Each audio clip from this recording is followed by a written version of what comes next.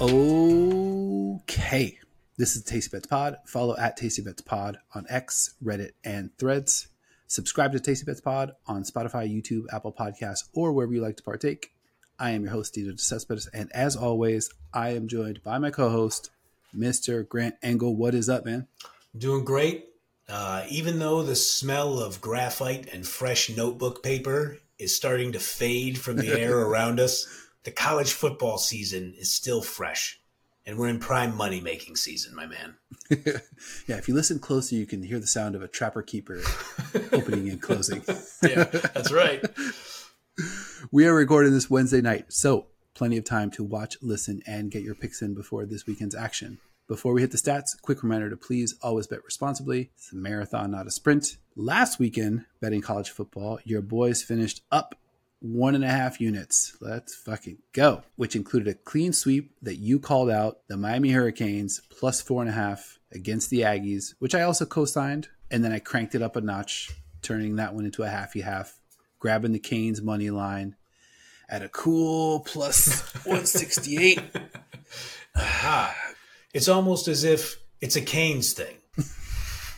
Goddamn right. Great weekend for your boys. You can always check the Tasty Stats Google Doc if you want more details on how we did. Lots of tasty college football action to talk about this week. So, I don't know. Where do you want to get started? Well, I hate to be a Debbie Downer, but because I've already been kind of low on my Ohio State Buckeyes, but let's take a look at them. They are playing the Western Kentucky Hilltoppers. Incidentally, one of my absolute favorite name, mascot, logo combinations in the entire NCAA. I think their mascot is like this large red blob, which I guess is a hill, I would suppose is what it is. But the over-under for that game is 64.5. And I got to tell you, as much as I say I don't like taking unders because I like to root for scoring, I'm having a hard time seeing how this one goes over 64.5. So I am going to be personally betting under 64.5. I like it. Why am I doing this? Now, the Hilltoppers have played a pretty entertaining brand of football, offensive football, for the last few years. And despite that offensive prowess and creativity, I gotta say, the Buckeyes are just going to have more athletes on the defensive side of the ball. Western Kentucky scored 41 points against the University of Southern Florida, USF, in their opener. And they scored a robust 52 points, but that was against Houston Baptist. Is that a hospital? It may be. So I got to say, I have a hunch that Ohio State University has slightly better defensive players on that side.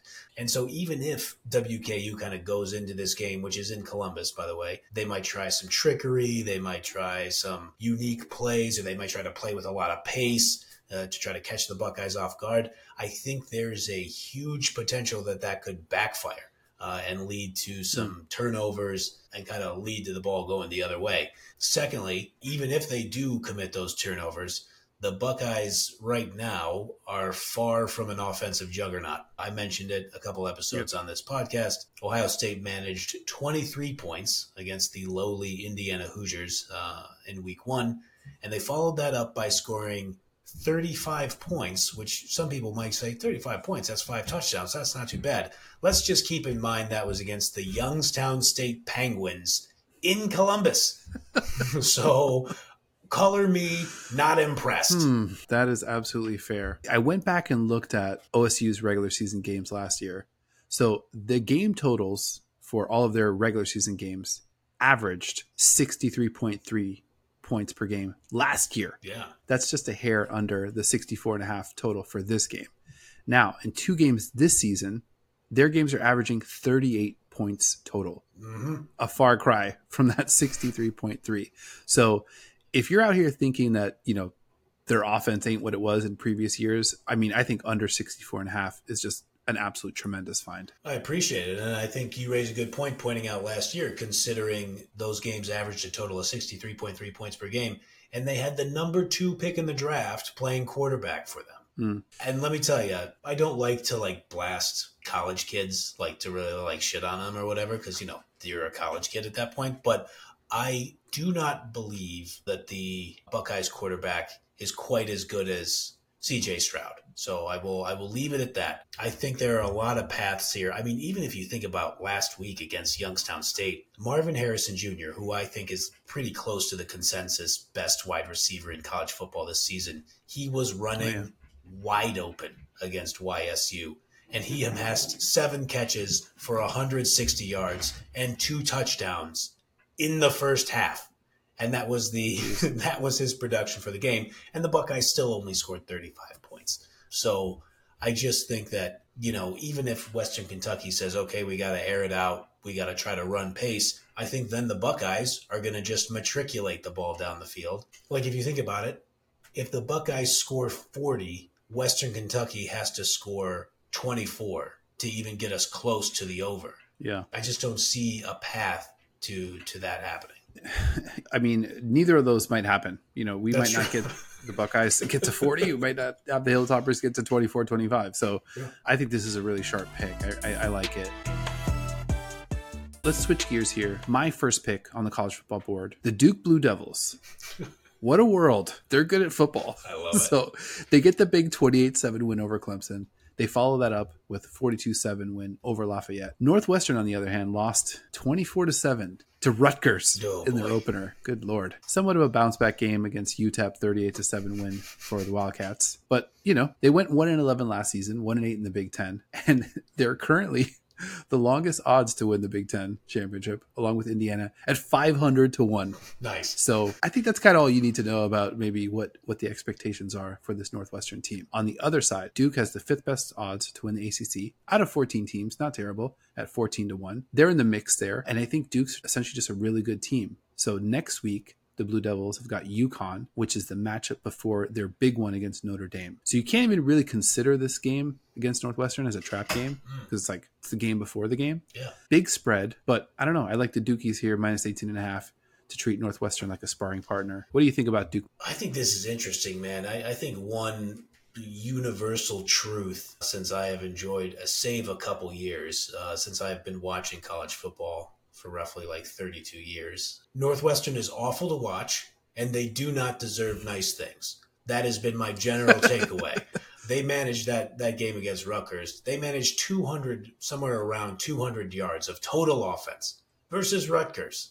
Rutgers, man. And so even in their convincing win against UTEP, the University of Texas El Paso, not exactly a juggernaut, Northwestern put together a sleep-inducing 184 yards rushing and 207 yards passing.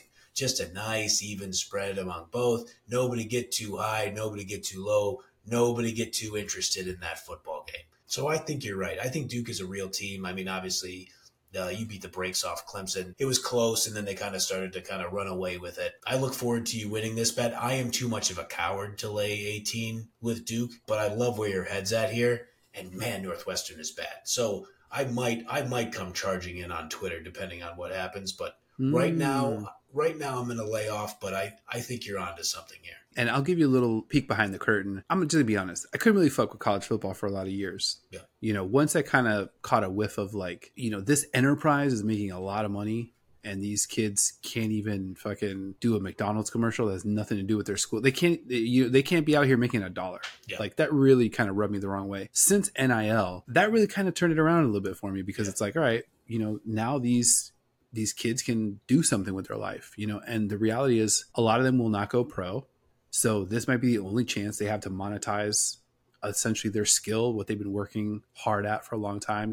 I played, a little bit of high school football in South Florida at a high level, where pretty much every high school had a guy go pro, at least one or two. Yeah. Played against some real NFL legends, in my high school days. And it was, I don't know, it's hard out here for for these kids playing sports. I mean, you can just see that, a lot of them, this is their opportunity. Mm-hmm. The professional route it's not quite a pipe dream, especially for, I think growing up and playing in South Florida, it was a real chance for a lot of guys, and a lot of guys did end up making it, which is pretty awesome to see. But there's always those stories where that's the end of the road for them, and if they have a chance to make a couple bucks and get some experience, in the business game and connecting with brands and doing shit and maybe finding some other opportunities, I'm 100% all for that. So that really kind of turned me around a little bit. The second peek behind the curtain, I think I'm going to be the ACC guy this year. I love it. You know, I'm going to be watching my Canes. I've got Duke here. I've got another ACC pick coming down the pike. So I think I'm going to keep it confined, you know, and I'll be following like the Big Ten through you. Obviously, the SEC. We'll be keeping an eye on that just because of the reputation and like, you know, the top end talent that's in that conference. Yeah. So I think we'll have a lot of stuff covered. You know, I've got one eye on Colorado as well. You know, the fourth best team in the nation. Mm-hmm. That's kind of what I'm cooking up for this season. So definitely stick around.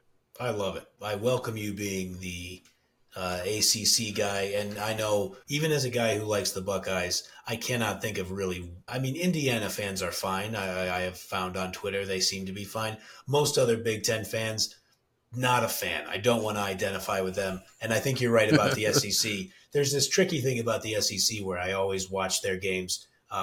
They just happen to have all the best teams. So I think that is what I enjoy watching about those games. Best teams and players not so bad either. Yes.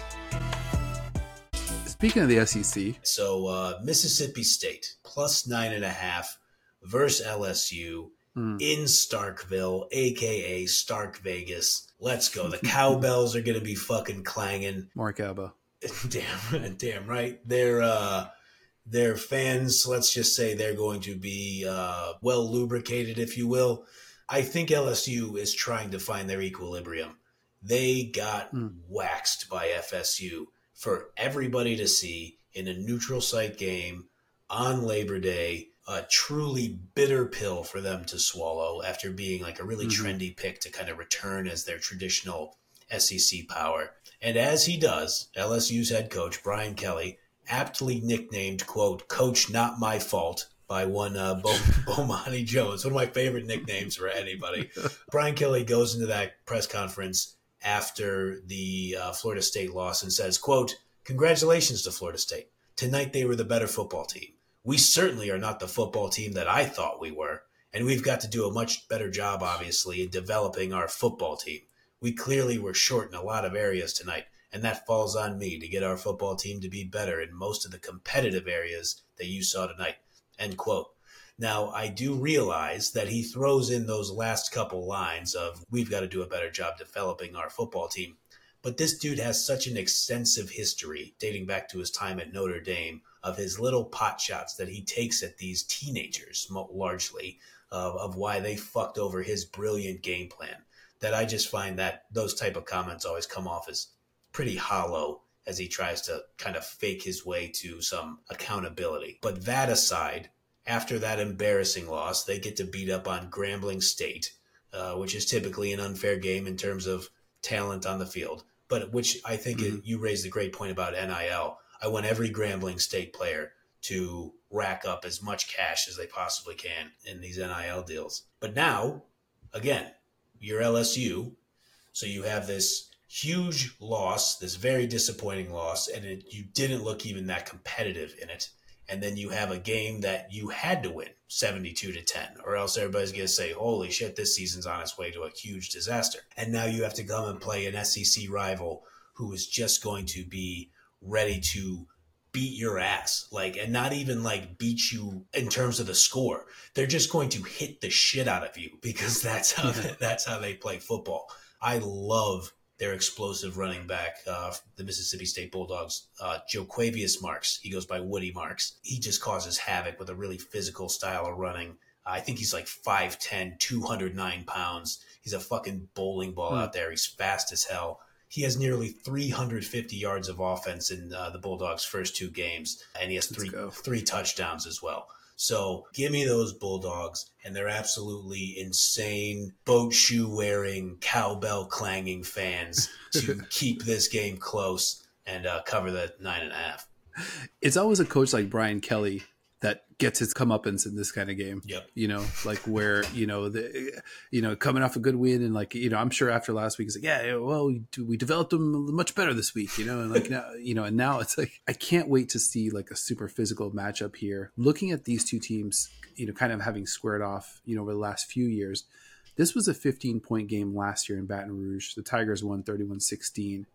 Now, rewinding back to 2021, the last time they played in Starkville, this was just a 3-point win for LSU, 28-25. Yep.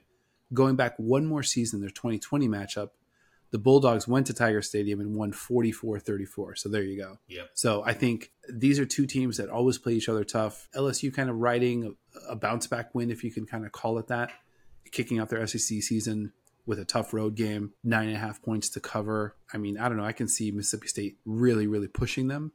So I definitely like this pick. Nice.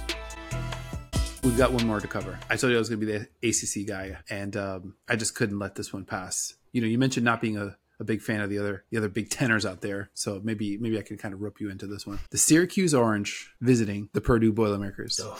Purdue is sitting at 1-1.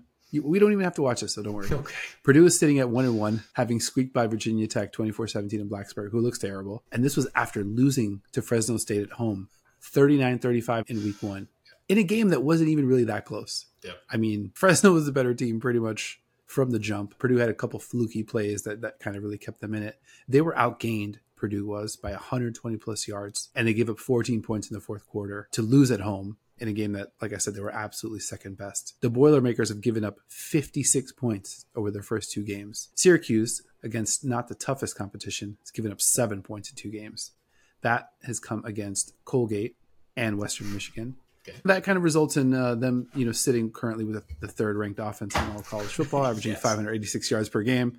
I think those numbers will kind of trickle down after this week. I think Syracuse in a similar position to Duke, where they've got a winnable game next week, a matchup with a 1-1 Army team who just lost to Louisiana Monroe, before they have 3 straight monster matchups against Clemson, at UNC, and at Florida State. So this is very much the soft part of the Syracuse schedule.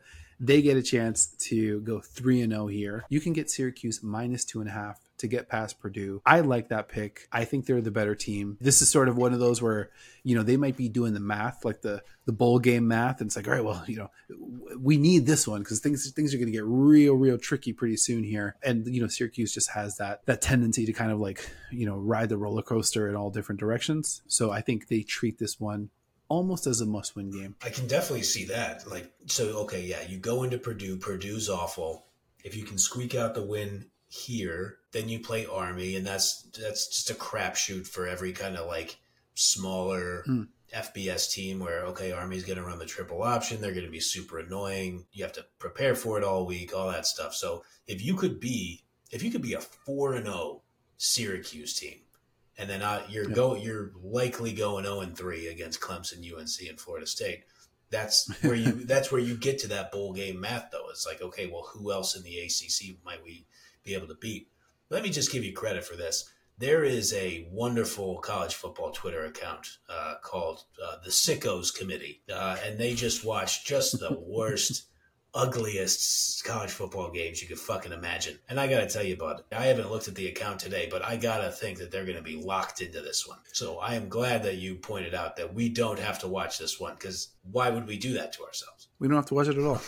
Oh my God, Syracuse versus Purdue, and then Syracuse versus Army, which Army and Purdue, very similar colors, very similar uniforms, both similarly ugly football. Even if Purdue should probably consider the triple option for how dog shit they've been for so long. But I do not want to ignore this point, which I believe, whether it is consciously or subconsciously, why you are making this bet on the Syracuse Orange. And that would be Syracuse head coach Dino Babers, the former Bowling Green head coach.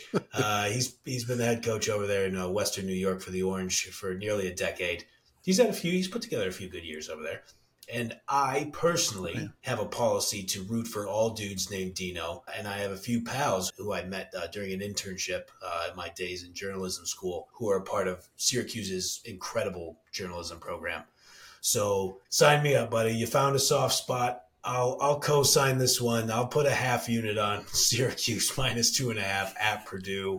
I don't know, sure, why not? Purdue stinks. Let's fucking go. Full disclosure, I did not know the Syracuse head coach name was Dino Babers. That's a great point, but that's really the stars aligning for me. I mean, if we've got a chance to kind of throw some money behind another Dino, I don't know how we say no to that. Hell yeah! I appreciate the half unit cosign. Let's fucking go. I think we're really kind of warming up here to this college football season. With that said, let's hit the college football recap. So you are taking the Ohio State Buckeyes and the Western Kentucky Hilltoppers to go under 64.5. Wonderful pick. That's a full unit for you. I am taking the Duke Blue Devils. I can't believe I'm doing this. Minus 18.5 to handle the Northwestern Wildcats. You are taking the Mississippi State Bulldogs to cover plus 9.5 at home against a little bit of a wobbly LSU team. I love this pick in spirit. I'll be rooting for this one hard. So for all the time that I'm not going to spend watching Syracuse and Purdue, I will absolutely be watching this Mississippi State LSU game. So this one's going to be a fun one to watch. So let's fucking go. And to close things out, I am taking Syracuse minus 2.5 and my guy Dino Babers to get past Purdue. Full unit for me, half unit cosign from you. Let's fucking go. Go Orangeman. No, you nailed it, buddy. No, man, it's the orange. You can't say Orangeman anymore. Oh, okay. Yes, let's go orange. I mean, in that case, I thought the Orangeman was fine. Yeah, I don't know. 2023, it's weird, but here we are. It's fair. I was like, it's only men playing, right? I guess there could be some. Yeah, sure. Who knows? No, that's a good call. Yeah, the internet gets angry, so we gotta look out for my guys. Yeah. Let's just petition them to change it to the Syracuse Dino Babers. I think we can all kind of get behind that. I think we did it. This has been another episode of Tasty Bets Pod. Follow at Tasty Bets Pod on X, Reddit, and Threads. Subscribe to Tasty Bets Pod. Let's fucking go. Spotify, YouTube, Apple Podcasts, or wherever you like to watch or listen.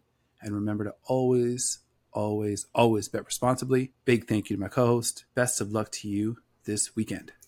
Good luck to you as well. And to any of our listeners or viewers who are still in college, here's a couple pointers. Show up to your classes on time. Find a reason every now and then to chat with your professor after class. Oh, I thought you raised an interesting point on this. Oh, I got a question about this. It goes a fucking long way. Stay hydrated and heed our Dino's advice to always bet responsibly. Wonderful wisdom from my guy. Love it. All right, buddy. Good luck to you. To you as well.